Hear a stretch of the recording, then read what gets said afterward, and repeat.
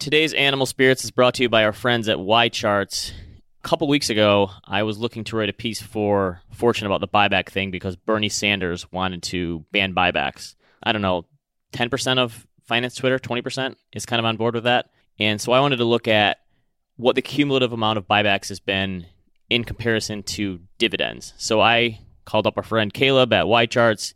He broke it down for me by company, and actually there's a way to do this on YCharts where you can look at how much money each company in the S bought back in their own stock, and I found it going back to 1996, and then I could roll it up into every single company in the S&P. So I did that. That's going to be a piece on my blog that you should see this week by the time this runs. And if you want to take YCharts for a spin, tell them Animal Spirits send you. They'll give you 20% off your very first subscription. Welcome to Animal Spirits, a show about markets, life, and investing. Join Michael Batnick and Ben Carlson as they talk about what they're reading, writing, and watching. Michael Batnick and Ben Carlson work for Ritholtz Wealth Management. All opinions expressed by Michael and Ben or any podcast guests are solely their own opinions and do not reflect the opinion of Ritholtz Wealth Management. This podcast is for informational purposes only and should not be relied upon for investment decisions. Clients of Ritholtz Wealth Management may maintain positions in the securities discussed in this podcast. Welcome to Animal Spirits with Michael and Ben. So in the last couple of weeks, there have been a bunch of big CEO departures, and I've got a hot take on this already. So Nike and Under Armour CEOs both left in like the same week. Is that a coincidence with all the China NBA stuff going on that's happened? Yes. You think it's a coincidence? Yes. Like, I don't know what the plans were. I'm just completely pulling this out of thin air here, but that they wouldn't want to deal with this stuff and the potential ramifications of it? No way. This is not Succession. Okay, you don't think that there's a 5% chance this is a thought process of having to deal with this? The NBA stuff happened like 2 weeks ago. You think they were like, I'm out of here. These things take time. Okay, it's possible. Wasn't it kind of weird they were announced the same week that it just sort of happened? Yes, it is a bit. Well, I mean, if you were CEO, would you want to deal with those questions? So you've gone into this whole woke as a business strategy thing, and now maybe potentially China has just ended that whole business strategy for all global corporations? Let's just say it's fortuitous timing. I'll give you that. That's all I'm saying. 5% chance that in the back of their heads they're going, I don't want to deal with this crap. That's not all you're saying. You are implying that they bailed it. You're just a shill for the NBA. You're wearing this USA Dream Team sweatshirt right now. I don't think we can trust anything you say on the matter anymore. What does the data say? Friends at YCharts looked at almost 1,200 CEO departures through September and wanted to know what happens. Is this the ultimate ego boost / hit to your ego if your stock price either rises or falls after you step down? That's got to be hurt a little, right? A year or two ago, I want to say the founder or CEO couldn't be founder of Hershey died or something like that, and the stock like rocketed upon his death. That's a tough look. Who exactly it was, geez, but too soon, yeah. Investors. So they looked at all of them and they broke them down by the type of departure. So did these people go out on good terms or unexpected terms, and what happened over the next 30 days? Companies that experience unexpected CEO departures, and again, I don't know if Nike and Under Armour were unexpected. Maybe they are. They underperformed the S&P over 6 and 12 months windows by about 3% and 5% respectively. And companies with expected and well-managed CEO departures tend to outperform the S&P. I guess it's more about expectations than anything. If it's an unexpected thing that comes out of nowhere, but it's kind of this thing that the market overreacts and then it comes back. This to me sounds like a corporate governance thing. In other words, if you have a well-telegraphed transition plan, things are probably going pretty smoothly. If you're leaving abruptly, unexpectedly, well, it's usually not for a very good reason, right? Like, you're not leaving to, quote, spend more time with your family because things are going so well. Yeah, so YCharts broke this down for us, and we're going to include these in the show notes. They have them by company. So someone like Papa John's, the guy was supposed to resign because he said some dumb stuff, and that stock was down 30 days against the S&P by almost 20%. So it's kind of interesting to go through these and look at the good terms versus bad terms. And again, I think that's just the thing that the market doesn't like, these unexpected sort of announcements. But then it sort of comes back, and at the end of the day, it probably doesn't matter as much as these executives would like to believe. So are the CEOs, maybe this is too much of a leap, but in a lot of ways, are they like the president, where what they do in certain instances doesn't matter as much as you think? Nah, I think they have way more control over. Yeah, I mean, they things. control what time they get up in the morning, how many podcasts they listen to, how many books they read. Okay, so I alluded to this in the intro here about buybacks. This is the argument that will never end. You wrote a piece about this based on something we talked about last week. So you took one for the team and read a whole book about buybacks, which, can you imagine going back to 18-year-old you and telling yourself you're going to do that? No. I'm going to read a book about buybacks but for it was fun. It was more of a pamphlet than a book. It was like 50 pages and then a lot of charts. Actually, plug. So that book was by Ed Yardeni. We spoke about that last week. Ed is going to be doing a video with Barry and I. And then Ben Hunt, who has been very controversial on this topic, is going to be doing a video with Josh and I in about 2 weeks. So we're very excited for both of those. There's just a lot of really... It's a polarizing topic. Either you want buybacks banned completely or you think that it's a ridiculous argument. So Yardeni is tackling this from the data point of view, where he's saying that not only does buybacks not boost earnings per shares to the extent that people say, but the biggest thing here is that 2/3 of buybacks, I might have said this last week, but 2/3 of buybacks are done to offset share issuance. And then Ben Hunt's piece is really, I would characterize it as, there's quantitative stuff, but more qualitative, whereas, yeah, 2/3 of it are done to offset buybacks because they're transferring wealth from stakeholders or shareholders to management. And that, I think, is really the third rail of this argument. He used Texas Instruments, TXN, as an example, and a lot of people were talking about this on Twitter last week for some reason. So they did $15 billion in buybacks since 2014, but they actually only retired 10% of their outstanding shares through that $15 billion of repurchases, meaning that they issued a lot of stock to executives as compensation. Okay, that's fine. So the idea is, all right, they're not really doing anything to help shareholders, but since 2014, the stock is up 220%. So obviously the market doesn't care and they're doing something right. So don't you think it's the case that we could always pull out these one-offs and it's just going to be the case? So one of my favorite studies on buybacks was done by our friends at Alpha Architect. So our friend Jack Volk at Alpha Architect looked at this and he said, okay, the alternative is, let's say instead of doing these buybacks, these firms were doing investing in R&D and CapEx, whatever, back into the company. In the 1980s, General Motors spent $67.2 billion on R&D and CapEx, while the ending equity value at the end of the decade was $26.2 billion. They spent more than double on CapEx and R&D than their actual market value at the end of the term. So to put that into context, the equity value of Toyota and Honda combined was $21.5 billion in 1985. GM could have bought both of those companies and still had $40 to spend.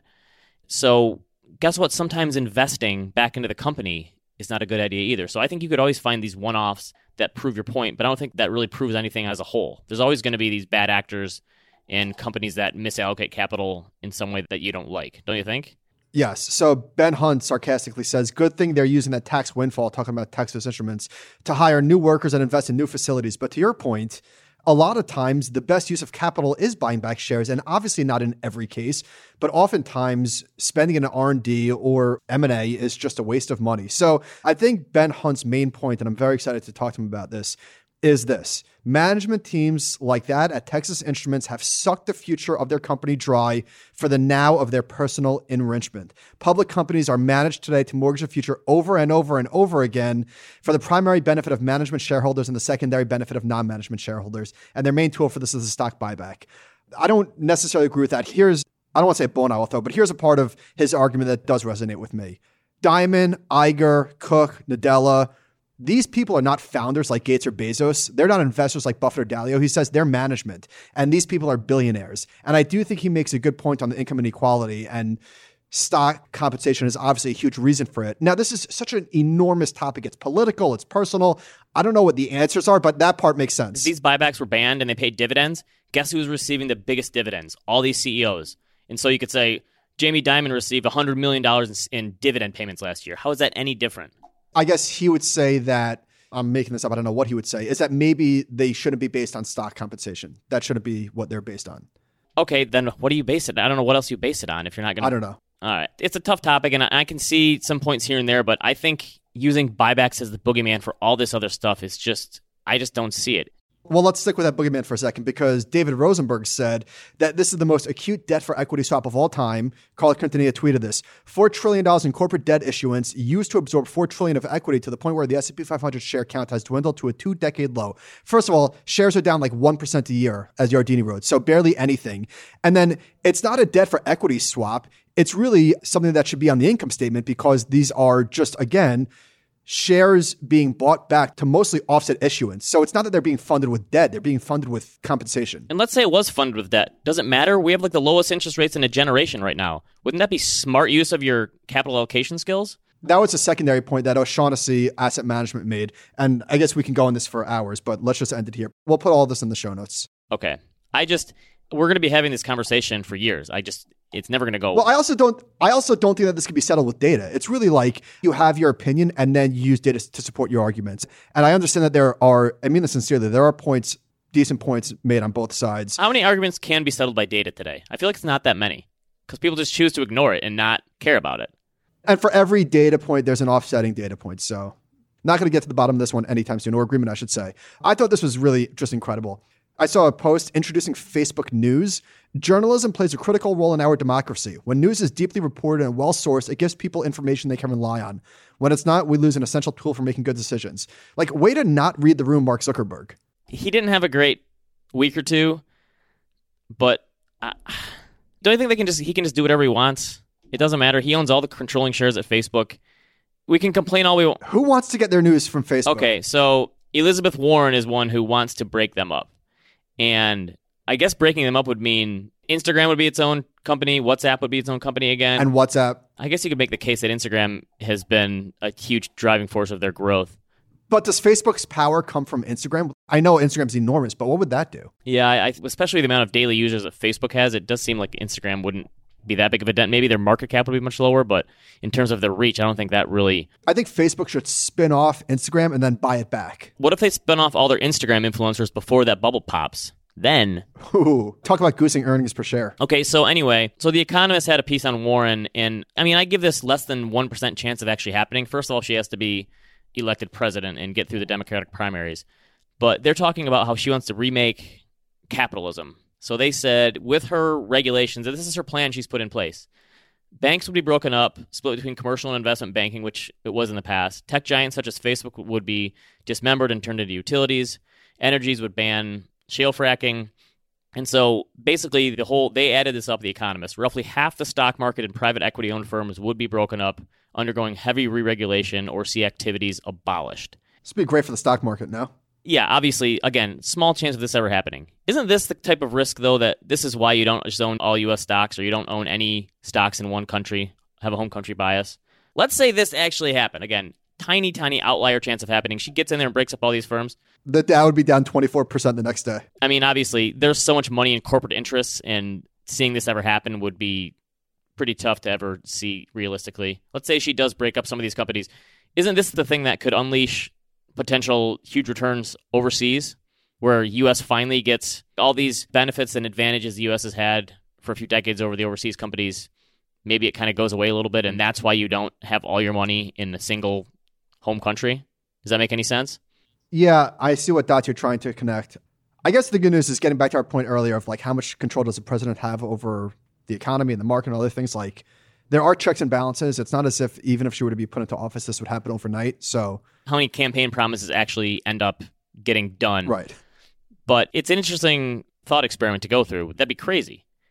But okay, any spin-off company, if you could like buy a spun-off company, what would it be? So you have the Amazon cloud thing, Instagram. Yeah, AWS. Okay. I think AWS is like the obvious answer, right? Yes. Don't you think these tech companies would want to get ahead of it, though? Let's say they see the writing on the wall. She's going to be president. She's coming after him.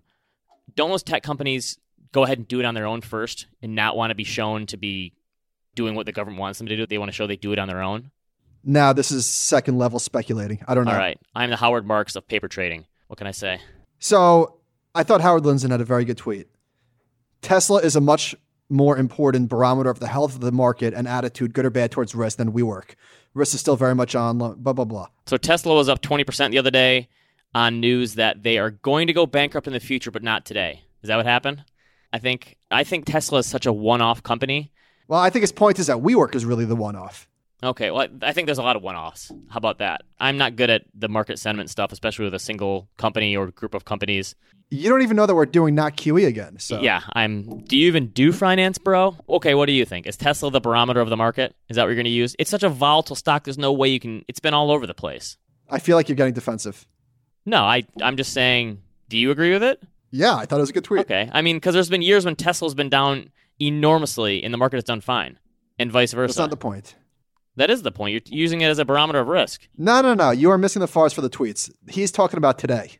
Oh, okay. Just today. All right. But next week it's something else. Oh, my goodness. You're tough. I'm just putting it out there. I think it's hard to put market sentiment on one company or stock or... Oh, eye roll. All right, next. Okay. We've been getting actually a lot lately, and I think I'm going to blame it on you. because you're Captain Rotten Tomatoes, and people keep saying that we do not understand how Rotten Tomatoes works, and I don't want to be lumped in with you because I'm not a Rotten Tomatoes user. I use IMDb. I've just jumped on the Rotten Tomatoes bandwagon recently, and I feel like you led me down the wrong path to understand how it actually works. Okay. Our movie critic credentials are being called into question here. No, it's totally my fault. But I tweeted about Amazon. If you were short the stock, you had less than 1 penny. Yes. And I was kidding. Obviously, the whole thing that you hear all the time is don't short stocks because you have unlimited risk. So I was just doing the inverse of if you were long. And I did not expect the tweet to blow up. Now, I'll be honest. It took me a second to think about how to calculate it when you're actually shorting a stock. And I'll be even more honest. I had to Google it. There, sue me. But once I did Google it, I felt very embarrassed because to calculate how your gains or losses are affected when you're shorting stock is incredibly simple. It's CFA level 1 stuff. So I'm embarrassed. There, I'll admit it. What does this have to do with Rotten Tomatoes? Well, I'm telling you because I didn't know how to calculate the short gain or loss in a stock. I didn't know how Rotten Tomatoes works. I'm embarrassed. Hand up. You're a noob whale. Admit it. Admit it. I have a total noob whale. Okay, so Rotten Tomatoes. The way that critic scores work, it's either thumbs up or thumbs down. And then the score that we see on the tomato meter is an aggregate of these thumbs up or thumbs down. Now, if you really want to know what a critic actually thinks, there's an average score. Did you know that? I'm not a Rotten Tomatoes person, so you've got to tell me. So it's basically just aggregating how many people have a positive view of the movie versus how many have a negative view. I still think it's pretty close. Okay, so Fortune had a piece. No, wait. So in this Vox-splainer, they said, quote, plenty of movies from Psycho to Fight Club to Alien would have earned a rotten rating from Rotten Tomatoes upon their original release, only to be reconsidered and deemed classic years later. So this is not necessarily a Rotten Tomatoes story, but you listened to Edward Norton on Bill Simmons? Yes, he said Fight Club got booed at the first film festival it was at. That's why you can't trust movie critics, I say. They said they booed it. Well, no. You can't trust your first reaction to a movie. I didn't like. I'm embarrassed to admit this. I think I've said this. I don't think so. I'm not. Hold on. No way. You can't rewatch something and go, okay, actually I hated it, but now it's a classic. That's bullshit. I didn't like Anchorman. What is wrong with you? You didn't like Anchorman or Office Space? Your credentials are being pulled. No. I want to be very clear here for a second. I liked Office Space very much. I just don't think it's a 98. That's all. Now, Anchorman, I didn't love it the first time I saw it. Really? I thought it was immediately one of the funniest movies I had ever seen. All right, so maybe it's me. Maybe my instant reaction to movies are not credible, and I'll could be because you go to movies alone, and so you don't have another person to laugh with. I was with friends. So you talked a couple weeks ago how it's kind of bizarre. There's no Chinese villains in movies, and so Fortune had a piece on how Hollywood is trying to work with China the hard way. They had this thing about how Quentin Tarantino's movie Once Upon a Time in Hollywood was pulled in China because they wanted him to make some cuts, and he said, no, I'm not going to do it. So they just completely pulled the movie. And they said next year, for the first time ever, Chinese ticket sales are projected to be higher than U.S. ticket sales, making it the largest film market in the world, which is pretty crazy. So they're going to continue to have this sway over the movies, just like they have over you and your brainwashed NBA people. But it's kind of crazy that they take a movie and say, change it for us, and delete these scenes of Bruce Lee or whatever that they don't like. We're about to get actually big time, because if you think that's crazy, you should see what they do to their people. Yeah, well, yeah, of course. We're talking about it in a business context. It's just crazy how much pull they have now. Yes. So if you were like the Chinese films are, what would you have changed about Office Space? No, I'm just kidding. But it is kind of crazy how much... That's why, again, people like The Rock, they're making their movies for China now more than they are for the U.S. audiences, I think. Don't you agree? They care more about that than anything. No. Seriously? You think The Rock is making movies thinking about what Chinese audiences are? Most definitely, and it's not even a question at this point. Look at some of The Rock's movies. No. It is a question because I'm debating. I disagree. I think that the movie studios are making that choice. I don't think the Rock I think The Rock is smarter than you give him credit for. He knows what he's doing. He gets those numbers every day when his movies are released and where the ticket sales come from. You're a jabroni. All right, I'm pulling your movie credentials. It's gone. Okay. I can't believe my credentials have been revoked. Okay, so this is something else we've talked about and I've written about in recent months and weeks. Why are real estate agents so expensive? And so Justin Wolfers at the New York Times wrote about this. This was pretty interesting. He was saying there's so much competition for realtors that they actually don't make as much money as you assume. So those 6% commissions are so high because there are so many people that are trying to do it. So the median real estate agent made $48,000 in 2018. This was the one that was crazy to me. And maybe this is an outlier because it's New York, but There are basically 2,800 New York real estate agents that were licensed last year. There was 5,900 transactions, basically an average of 2 per agent. Obviously, some people are doing this part-time. Some people get more than others. His whole point is that it's more a problem with the supply of realtors than it is anything else. Okay, I will pat myself on the back. We said this, and I understand why the commissions are so high. And it's not as if the real estate brokers are like ripping people off and wear the customer's yachts type of thing. There are too many agents. There are virtually no barriers to entry. So I think that this is probably an absolute winner-take-all market with a bunch of like little side deals done where somebody will do two. And it does seem like the perfect kind of, I'm going to do a side hustle and do this on my spare time that people sign up for and maybe just never. Right, because getting your license, I don't believe is too difficult. Yeah, you have to take some tests, and it makes sense. These numbers in New York City kind of shocked me, though. And I'm guessing a lot of those people, most of them probably never make a sale during the year, but it makes more sense now. But I guess the question is, how does that ever get fixed then? It probably doesn't, unless there's like a ton of consolidation in the industry. Well, we know that, I mean, we spoke about this in the past, that some tech companies are trying to make inroads here, but it's labor intensive. So I don't know if this is necessarily a thing that tech can tackle. Don't you think it doesn't have to be labor intensive, though? I feel like as young people become more comfortable looking at housing pictures and stuff online and shopping online, that it doesn't have to be so labor intensive. Nah. And just you go to the house and you look at it yourself, you punch in a code to get in. You don't need the realtor there. Well, unless you could do like a virtual tour where it's really good, but you want to see what the house that you're buying. I mean, people will go to the grocery store. No, I'm saying, do you need the realtor there when you're looking at the house? Can't you just put a keypad on the door, type it in, and scan your license so they know you are? Well, that was sort of why I sold my apartment, because when I bought my apartment, the selling broker literally opened the door for me. Yeah. She met me at the apartment and she unlocked the door. And other people need help, and where realtors have been helpful to us in the past is through the bargaining and negotiating and the paperwork and all that and the contracts. That's very helpful. I just don't know if it needs to be as labor intensive as it used to be. Maybe they can act as more of that negotiating help and work from that end instead of trying to show you different places where you can already just look at them online. Okay, we've been talking about the public versus private markets lately, and one of our listeners sent us some comments from Dan Rasmussen at the Grants Interest Rate Observer Conference, who you just had on a video with Barry as well, and that will be out when? This week, probably? Thursday. Okay. So what did you cover with Dan before I get into some of the numbers that he said at the conference that we were emailed? We covered what he always talks about and what you're about to cover. That I think the main driver of private equity returns in the past, the reason why they did so well was because they had low valuations and leverage. And now they have high valuations and leverage. And in his words, that's a pretty dangerous combination. Okay, here's an interesting fact to me. So he said over the past 5 years, private equity has outperformed the S&P by 1% per year.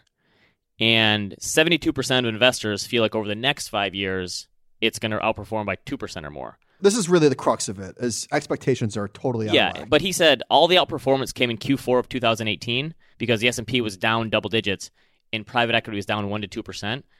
But the problem is those private equity marks don't come in for 6 to 9 months usually because they're on a huge lag for when they actually catch up to and mark these things down to match up with the public markets.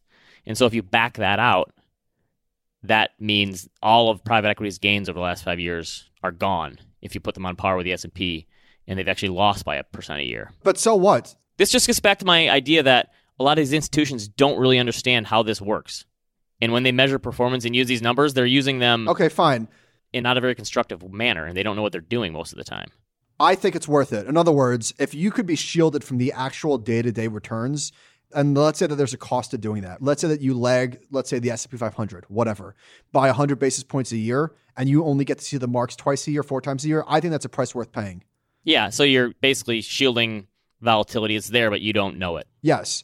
If that's the case, don't use these stupid sharp risk-adjusted return ratios to prove how smart you are. That's my problem with it. Okay, well, fair. I totally agree. The risk-adjusted returns are total horseshit, but I think that it is worth paying a price. Now, what price is worth paying? Is 200 basis points worth paying? I don't know. That's not for me to decide. So here's the other one that was interesting. This may not matter. Rasmussen said 76% of institutional investors believe that their private equity portfolio has a credit quality of BB and above, which is just a fixed income way that they measure these things. AAA is obviously the best. Moody's did a study of private equity portfolios, included that 98% of them had a deal rating of B or lower. So a lot of times they're getting into more junky companies than they even realize. Part of the reason that it's done so well in the past is because if you buy undervalued junk companies and put a bunch of leverage on them, a lot of times some of them are going to do pretty good when they come up a little bit in their valuations. And that's the idea. So there seems to be a huge gap in expectations and probably a gap in understanding as well, it sounds like. Yeah, that's kind of been my point on private equity the whole time, is just that go into it with your eyes wide open. It's not necessarily good or bad, but just understand what you're getting yourself into. All right, so Barron's did a big money poll, and the reading of bulls is down to 27%. In terms of money managers that identify themselves as bullish for the stock market over the next 12 months, that's the lowest reading in more than 20 years. Did they happen to say what it was a year ago from last year? Because this time last year, stocks were already kind of in the midst of a drawdown. It was 56% a year ago. So they bought the dip. How do you like that? Okay, not bad. Here's the thing. The thing that really stood out to me is this poll asked for opinions. I might do a quick piece about this. They asked for opinions on real GDP over the next 12 months. When will the next recession arrive? What will the 10-year yield 1 year from now? How likely is it that U.S. yields will turn negative? Predict the levels of oil and gold as of June 2020. And it asked 8 questions on politics and 7 questions on policy. Who has that many opinions? Why have we never gotten one of these surveys before? That's what I'd like to know. You know how like we always see, why are people answering these questions publicly to be in a newspaper or an article? It's like these things do not serve you well. Somebody said, politics are really playing a much bigger role than past market cycles. There's such a stark division between political parties that it is weighing on the psychology of where the country is and where the economy and the markets are. Don't you think that is total projection? They're being influenced by politics, not necessarily like the markets don't seem to be. We're at all-time highs today. You could have told me that quote was from like 1968, and I would have believed you, because you could say that in any cycle basically about politics, could you not? So when you're talking about how these things impact how you're investing your client's money, it really sounds like you're sort of making it up. Yes, and a lot of times what they say is not exactly how they're positioned either, because there's no way that many investors are positioned to not be bullish or long or whatever it is. So it's kind of a watch what they do, not what they say sort of thing. So Sentiment Trader, who has a lot of good stuff, tweeted, he said, how's this for perspective? At the bottom of the market in 2002, 43% of big money investors in a Barron's survey were bullish. At the bottom in 2008, 59% were bullish. At the bottom in 2016, 38% were bullish. Now, only 27% are. So is this another wall of worry type of thing where people just don't trust this? Is that what the idea is, that there's no euphoria? The thing is, it does make sense to get more bullish just in a vacuum. I'm not saying people do. It makes sense to get more bullish as stocks go lower because future expected returns go higher. But we're only talking 12 months out here. So this is a relatively short-term call. So I don't know what to make of the fact that people are so unenthusiastic about stocks. Maybe they're right. There's a lot of reasons to be concerned. I just thought it was fascinating. Yeah, 12-month period is pretty tough to use any sort of fundamental data to try to figure out exactly where it's going to be. So Matthew Klein in Barron's wrote an article, The Economic Case for Paternity Leave, and this was the meat of it. Paternity leave is strongly correlated with the female share of board seats because policies that allow childcare needs to be met but do not place the burden of care explicitly on women increases the chances that women can build the business acumen and professional contacts necessary to qualify for a corporate board. So I guess the case for leveling the playing field is to have everyone take time off, and that will make sure that the career penalty for any individual worker disappears. How much time off are we talking here? So he's taking 20 weeks. That's great. What are your thoughts? I think it would be nice if people had the option, if more companies allowed this to happen. Some people need this, and some people, frankly, probably need to get back to work. But I think if more companies had this as an option, I think that would make things much easier. You know, you just going through this now, you know how hectic it can be when this happens. But don't you think that one of the reasons why there is such a wage gap is because women are discriminated against because they have to take time off when they have children? Definitely. And a lot of them end up feeling this pressure to potentially stop working or cut back and go part-time or whatever it is. It's definitely a part of that whole deal. But I think that, I don't know that this would ever be a mandatory type thing. I guess maybe some companies can implement it, but... No, again, not a mandatory, but it would be nice if more people had the option. Yeah. The option, right. So, survey of the week. Jason Zweig wrote a really good piece about the crash and how stocks crashed 90% from 1929 to I think 1931 was the bottom. And then they didn't achieve new all-time highs until 1954. And it's funny that people are like, well, with dividends reinvested, it's like, come on. I mean, seriously, come on. How many people were reinvesting dividends back then? First of all, there was no automatic dividend reinvestment option. And if your stocks are down 80%, 90%, some of them are going out of business, a lot of them are cutting their dividends. I mean, this is really the type of thing where it's like, you are totally missing the point. But you only think if there were buybacks back then, instead of being down 90%, the market would have down like more like 85%? Totally. Give or take. So the point is just be humble. The market owes you nothing. Having a long time horizon doesn't guarantee you anything. And that's a point that we've, I think, tried to make over and over. But I don't know what it would be, but don't you think the Great Recession for our lifetime, maybe this is a dumb comment. Tell me if it's dumb if you think. Don't you think if there wasn't a 80 or 90% crash in U.S. stocks during the Great Recession, it's never going to happen here again? I don't know. I tend to think that way. I think that was as close to a depression as we could pretty much ever get. So stocks were down almost 60%. And to your point, that was pretty bad. So stocks made all-time highs, and I think the fall of 2007, they didn't make new highs until 2013. So 6 years. So I think, you know what? 6 years is a really long time to be underwater, especially when in that 6 year period, you lose almost 60% of your assets. The other crazy thing that a lot of people don't know about the Great Depression, which I've learned in the last couple of years, it was like less than 1% of the population was actually invested in stocks. And everyone who was invested was just margined as high as they could go. And so it was all borrowed money. And so that had a lot to do with it, obviously, the sort of cascading snowball effect. But you think with the roaring 20s, what we had back then, that everyone was in stocks. But it really wasn't the case. Ben just gave an air quote, by the way, on the everyone. Yes. So the survey, in 1954, there was a survey. Only 7% of middle-class households said they preferred to invest in stocks over saving bonds, bank accounts, or real estate. Which, honestly, at the time, that was probably a pretty decent survey. I think, didn't you do a piece like this? Or maybe I did. I'm getting us confused here. If you look at a long-term chart in 1954, how scary that looks, it's not the same thing as looking at one now and going, oh, see, that was a blip and that was a blip, and everything is fine now, buy and hold. But back then, no one was preaching buy and hold in the 50s, right? Yeah, buy and hold. Yeah, hilarious. The whole idea would have seemed absurd. And so I get it. So again, you have to be humble with what your expectations are. In 1954, as stocks were approaching all-time highs, Congress called in Ben Graham to testify and explain what's going on because they were so weary. They thought it was like, I don't know if it was manipulation or that another crash was coming. I guess you could say Graham was the one person preaching buy and hold back then, right? He held through the Depression because he lost a bunch of money. He got destroyed, and he did a few pieces for, I think it was Fortune, in the bottom of the market, that most stocks were worth more dead than alive. In other words, they were selling at less than the amount of cash they had on the balance sheet because literally people thought that these companies would not exist in the next 6 to 12 months.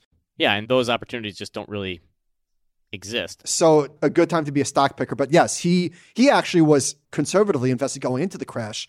A lot of preferred stock and cash, but he bought way too early. I think he bought in 1930 thinking that the worst is over, and he ended up losing like 60%. So he got crushed also.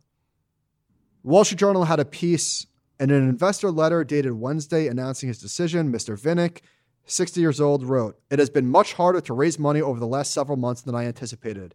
So Jeffrey Vinnick, I think he started his career at Fidelity, raised a fund, bought the Tampa Bay Lightning, had a storied Wall Street career. So this is kind of funny. He raised $465 million, and I think he tried to raise $3 billion. So still was quite successful in raising money.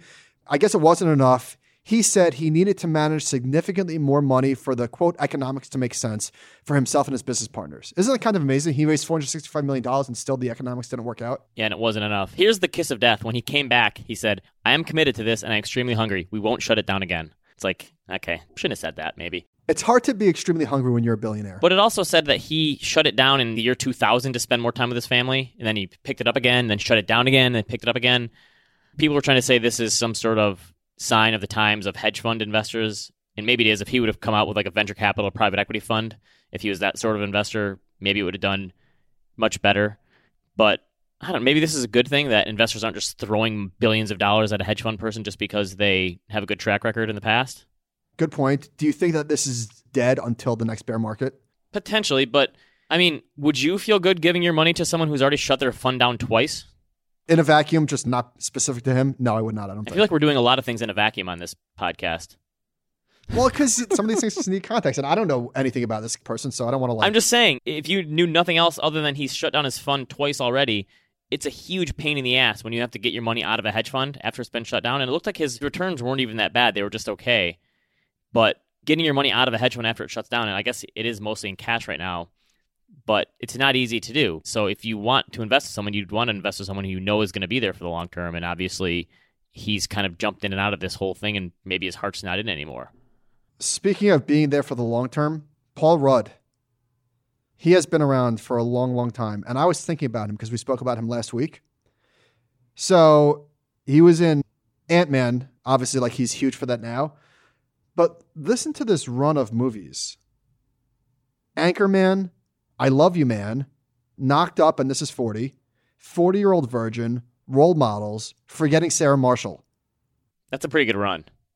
I mean, that's really good. Yeah, he said on one of his podcast interviews recently he wasn't even in comedy very much until Anchorman was like his first comedic role, actually.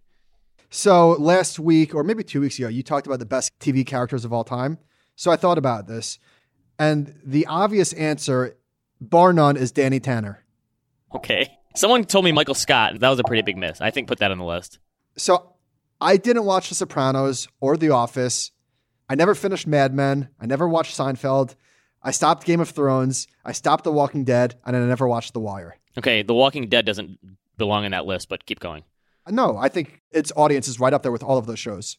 Well, actually, Mad Men never actually had a big audience. It was just more of a critically acclaimed show than anything. Oh, really? Yeah.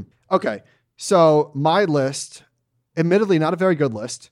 Walter White, Larry David, and I have a sweet spot for Funkhauser, rest in peace. Carrie Matheson, Jack Bauer, Zach Morris.